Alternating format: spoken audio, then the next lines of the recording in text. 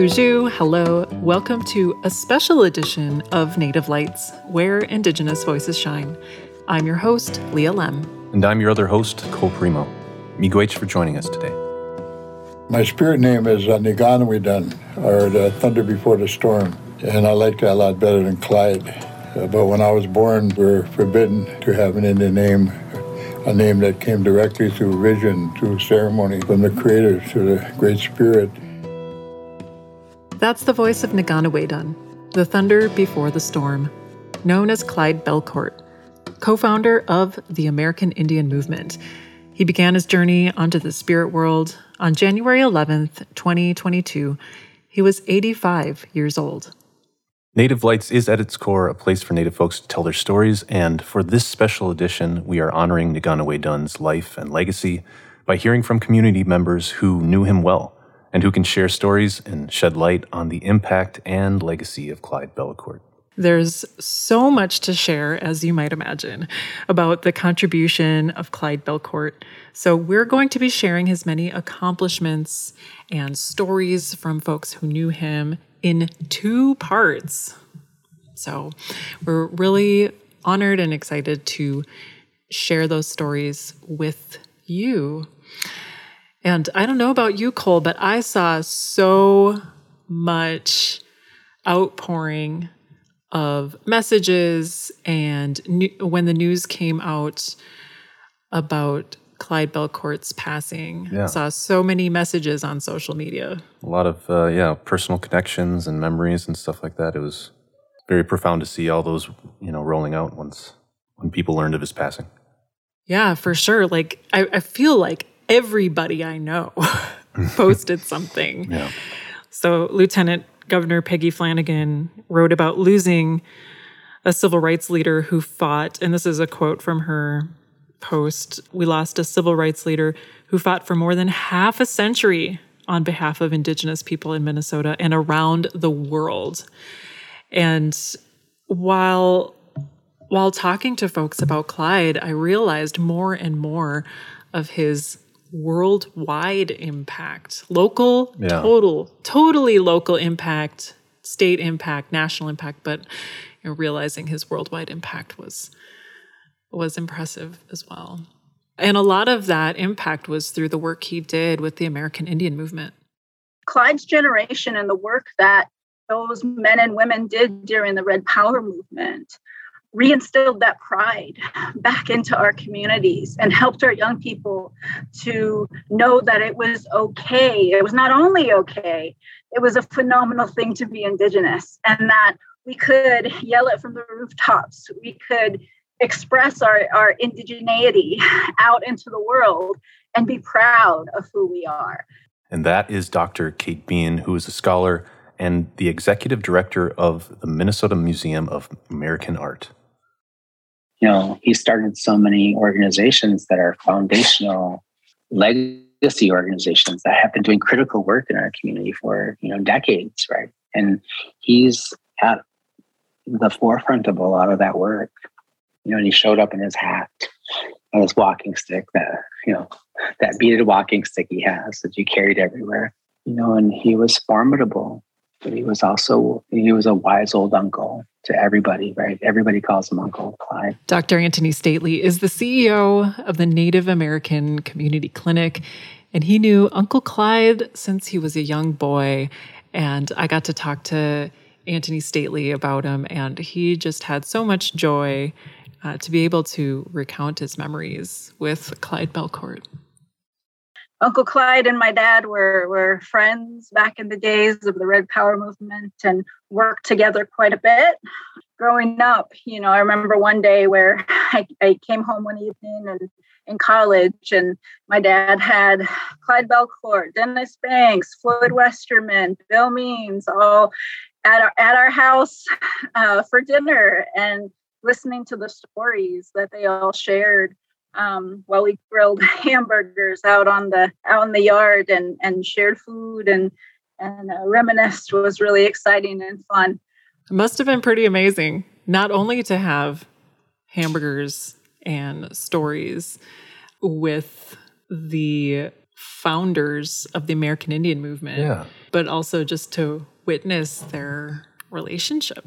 Yeah, just that family sit down and just hang out kind of experience. I found her reminiscing very heartwarming for sure. So the American Indian movement, is such a historic, significant, to this day, group. I remember seeing jackets, people wearing their AIM jackets and, their shirts and stuff like that. I'm like, that is so cool. And like, who is this group? I knew about them more academically, but when I was, hanging around, bopping around the American Indian Cultural Corridor, you could see them more up close and personal. Yeah, definitely. And to get more, background on the American Indian movement, we spoke to Dr. Brenda Child, who is a historian and professor of American Studies. She explains the wide impact of this very influential movement that was founded in 1968. The founders of the American Indian movement, especially Clyde Belcourt, Dennis Banks, Eddie Benton Benet, and George Mitchell, were, they became kind of very important figures in this very influential movement. And they were calling attention to problems of Native people in the city. Some of those problems were inequality when it came to housing, discrimination when it came to jobs. There was also a very strong education focus of the American Indian movement kind of throughout its years, in that there was the feeling that the schools that our children were being sent to, especially in Minneapolis, St. Paul, were kind of failing Native people and families. And of course, and this is sort of my reason for studying what I've studied in life, the feeling that American Indians were left out entirely of the narrative of American Indian history and weren't being taught that in school. But there were also some very distinctive social issues that they were reacting to. And one of those, it's so funny because it's so present in our conversations and politics today, and that was the police brutality and the discrimination that Native people were experiencing at the time. And so this is the beginning of the kind of AIM patrols, in the 60s and 1970s, which were kind of policing Indian neighborhoods and also kind of serving as witnesses when Indian people were being arrested. So those were some of the foundational kind of issues, I think, that people like Clyde Belcourt were calling attention to in the late 60s and early 70s. They played a big role after the murder of George Floyd, too, patrolling the American Indian Culture Corridor and making sure businesses and places along there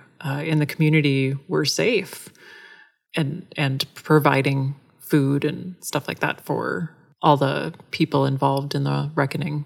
Yeah, definitely. I also found it profound because today we're still, dealing with being included in the narrative, but, not that long ago, it seemed we weren't even a part of the narrative at all. And something needed to be done, and this movement was part of that. Yeah, it's just astonishing to think about, not being included in the narrative of American history, but also not being included in the narrative of American Indian history.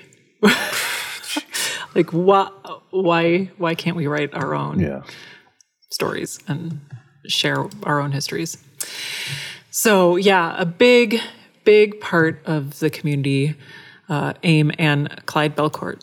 He also loved the community deeply, right? And this is the way that he demonstrated his love, is that he got out there in front and he was loud and spoke his mind and challenged, structures, deeply held structures for years.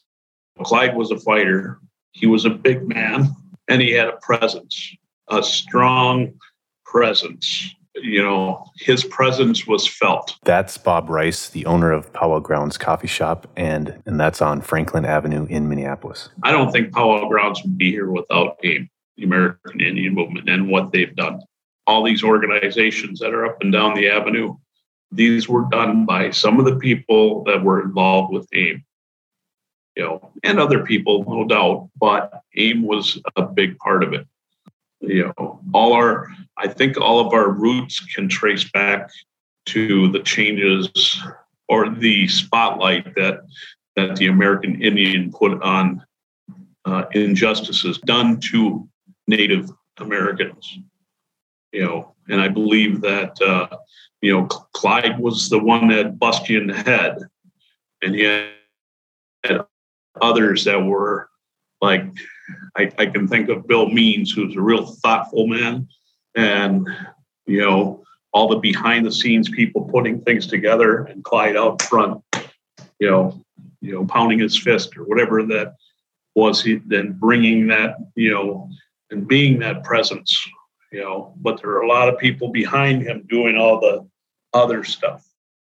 Yeah, Powwow Grounds probably not being there, just like Bob Rice said, when it comes to the American Indian movement. Without that, all that they did and organizations that they supported. And that seems to be a really strong theme with the people we spoke with about Clyde Belcourt and his work with the American Indian movement and beyond, is really crediting him with paving the way for a lot of these significant organizations in health, in education, and beyond. Yeah, you just walk down that Franklin Avenue, you find a lot of his impact for sure.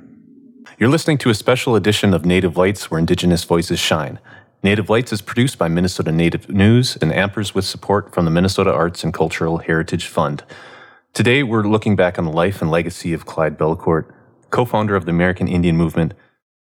We're visiting with folks who knew Niigaanaway Dun as they share memories and reflections on his life. This is the first of a two-part series. So Robert Pilot, like us, is a radio host, and he's the host of Native Roots Radio. And Clyde Belcourt came on a show many times and shared history with listeners. And Robert really highlights kind of what Bob Rice was talking about, that Bob Rice said that he would be pounding his fist, being that presence, which is required when maybe nobody was listening, or when nobody was listening. They did confrontational politics as Amesters, and he would tell the long story of that we'd knock on the door and no one answered, then we'd knock harder and no one answered, and then we'd knock really hard and no one answered, and we'd knock the door down. And that's how AIM and those guys were back in the late 60s and 70s. One of the things they point out about the American Indian movement figures, like, later on Russell Means, but early on Clyde Belcourt and Dennis Banks in particular, is that they were really experts at gaining the attention of the media. Yeah, so they definitely made themselves known when being known is what was needed. I talked with Bob Blake, the CEO of Native Sun Community Development Center, and he's also the owner of Solar Bear. And he recalls a colorful story of his friend Clyde Belcourt as it pertains to the media. Back in I think it was the early 90s, it was a Columbus Day kind of gathering or parade or something. It was an event.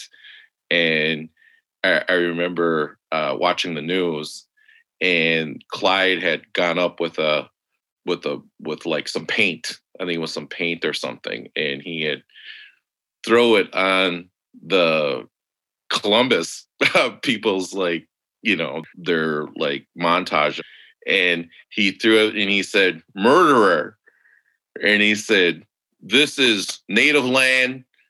He says, "You people have been living on native land, and the rent is due."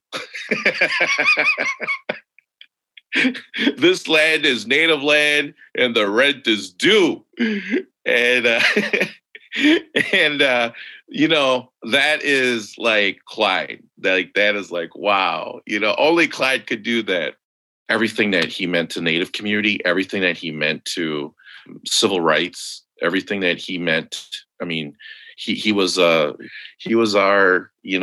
Malcolm X, and that is something that I have tremendous respect for Clyde from, because we have to have that voice. We have to let people still know that we are still here. And Clyde was that guy who allowed us to have that. And we are deeply going to be missing that. I love the guy for that. Yeah, and it was a really big voice. Even though we're doing a 2-part special edition, Naganaway Dunn and the American Indian Movement did more than we could possibly include in 3, 4, 5 more. Here's a list of highlights, though. AIM leaders spoke out against high unemployment, horrible housing conditions, and of course, racism. The group fought for treaty rights, reclamation of tribal land. A big part of what they did was advocate on behalf of urban Native people who were born into poverty. K-12 Heart of the Earth Survival School was founded by AIM in 1971, and in 1972, the group held a Trail of Broken Treaties march in Washington, D.C., where they took over the Bureau of Indian Affairs, also known as the BIA, protesting its policies and demanding reform. You know, whenever I'd go to a demonstration, a protest, because, yeah, I enjoy being out there too, like Not Your Mascot, rally and march, he is always involved. Clyde Belcourt, he always has the microphone. At some point, he's in the spotlight a lot, but he also made sure to share the spotlight, made sure to encourage others, put others out front when there were these big speeches and demonstrations and stuff like that. I think it was right outside the U of M stadium, and it was the Not Your Mascot rally. And I remember him up there, speaking, and it was just, like people have been saying, that powerful presence was definitely resonating with the crowd and me there. Mm-hmm. And wow, in this last year, Not Your Mascot became Not Your Mascot in a couple teams, huh? Still got some to go, but the big ticket items for sure have all been changing. So it's good to see that impact directly. Yeah. Mm-hmm.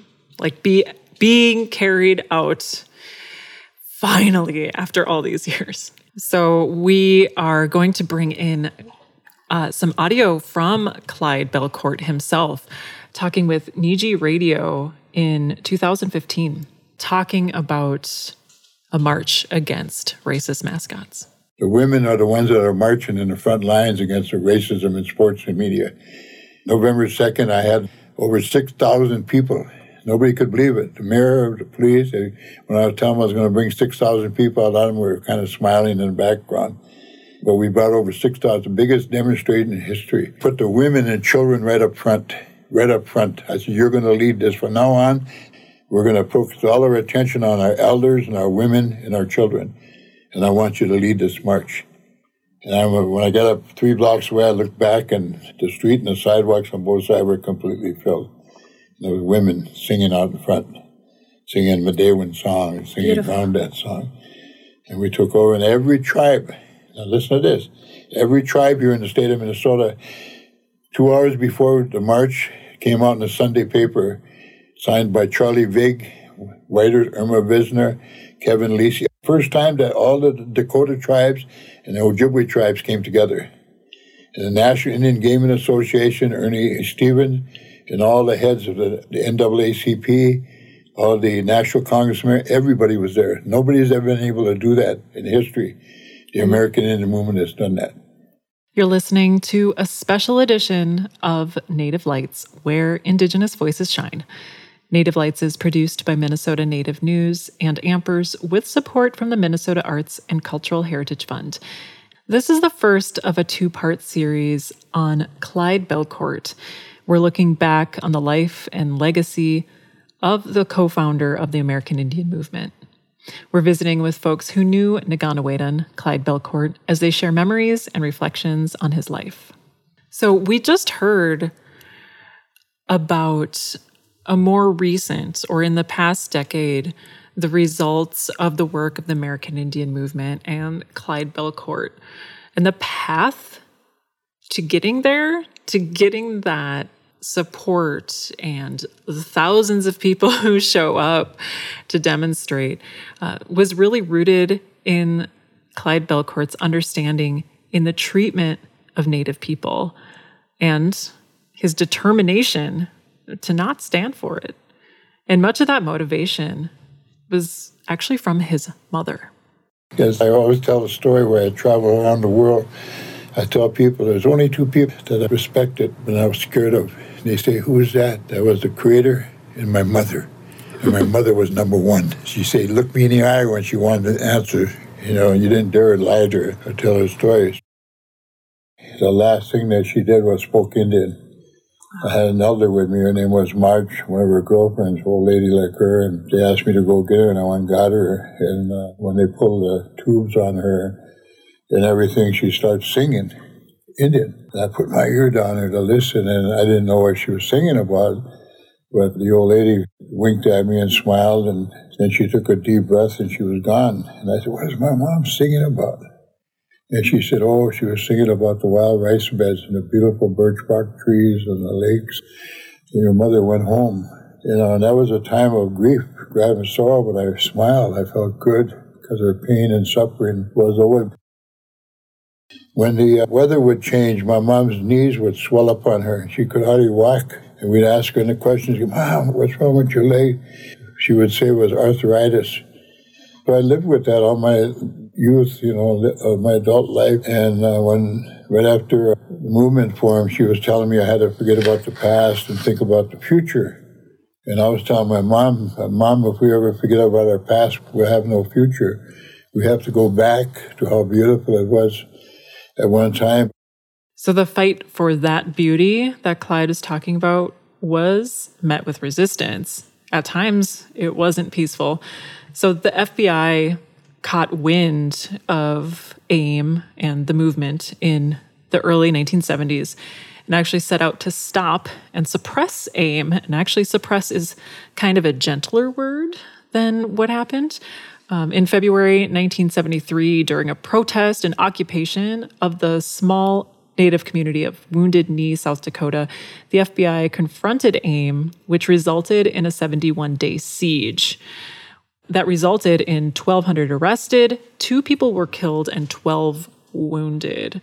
And there's so many details to Wounded Knee, but in the end, AIM leaders were acquitted of wrongdoing. So Clyde was there, fighting for the beauty that he wanted to see in the world. Clyde put himself in the way to have his voice heard, have the voice of AIM heard, in order to make change. But this doesn't happen in a vacuum. He wasn't the only person affected. But anyway, she witnessed me getting beat up and arrested and going to jail and Wounded Knee and being shot and all that. And all during that time, she started developing a heart problem. And she'd go live with my brother Vernon in Denver. And one day, he got mad at me.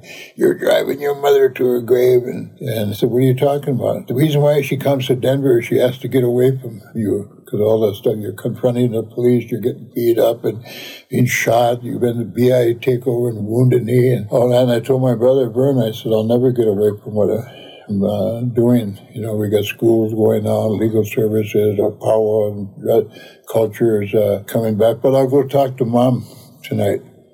And I went over there, you know, and I asked Mom, why didn't you tell me you're having these problems? And I said, I'm sorry, I can't change. I can't go back to the way it was. I want to help people.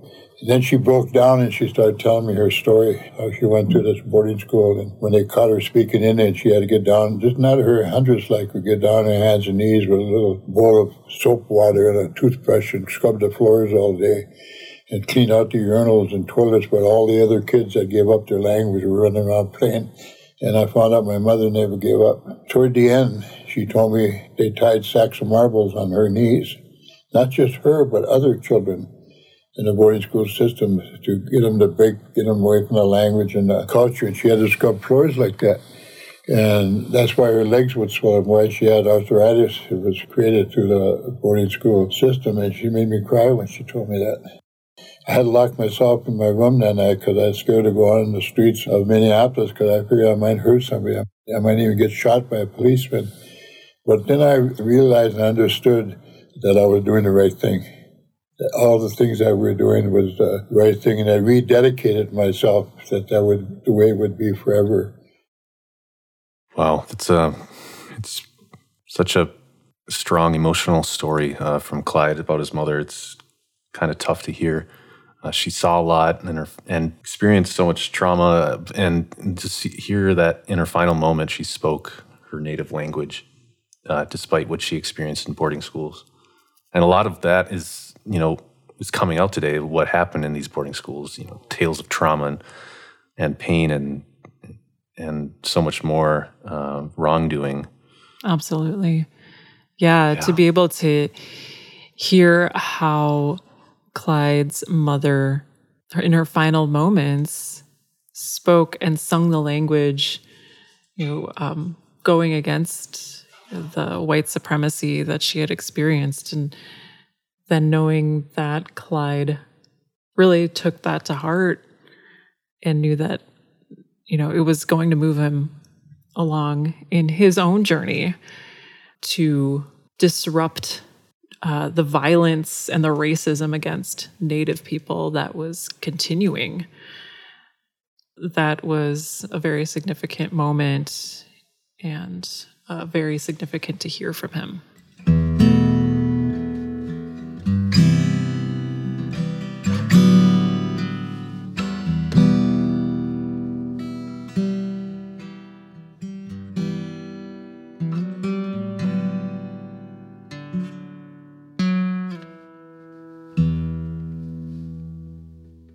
Chi miigwech to all those who shared their stories and memories today. We heard so many who admired Clyde Bellecourt's work, efforts, and friendship. In part 2 of this special edition of Native Lights, we hear more from those who knew Clyde and stories that they shared about him. We'll also hear more about the pivotal moments Clyde Bellecourt experienced in prison, moments that set him on a new path. You can hear part 2 by searching for Native Lights wherever you listen to podcasts, or by visiting minnesotanativenews.org/nativelights. We also want to acknowledge the passing of Peggy Bellecourt on March 16th, 2022. Peggy co-founded the American Indian Movement alongside her husband, Clyde. They were married for 56 years. Clyde said in his 2016 autobiography that his life with Peggy was inseparable from the movement, and it was her strength and support that made his work in the movement possible.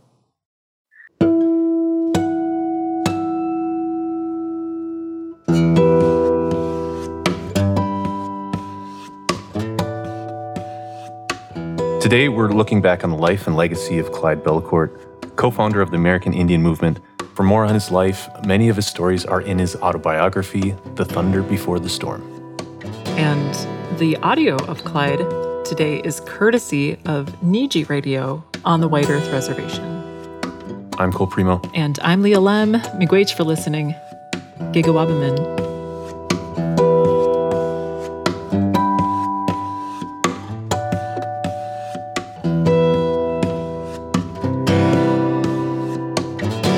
Native Lights, Where Indigenous Voices Shine, is produced by Minnesota Native News and Ampers with support from the Minnesota Arts and Cultural Heritage Fund.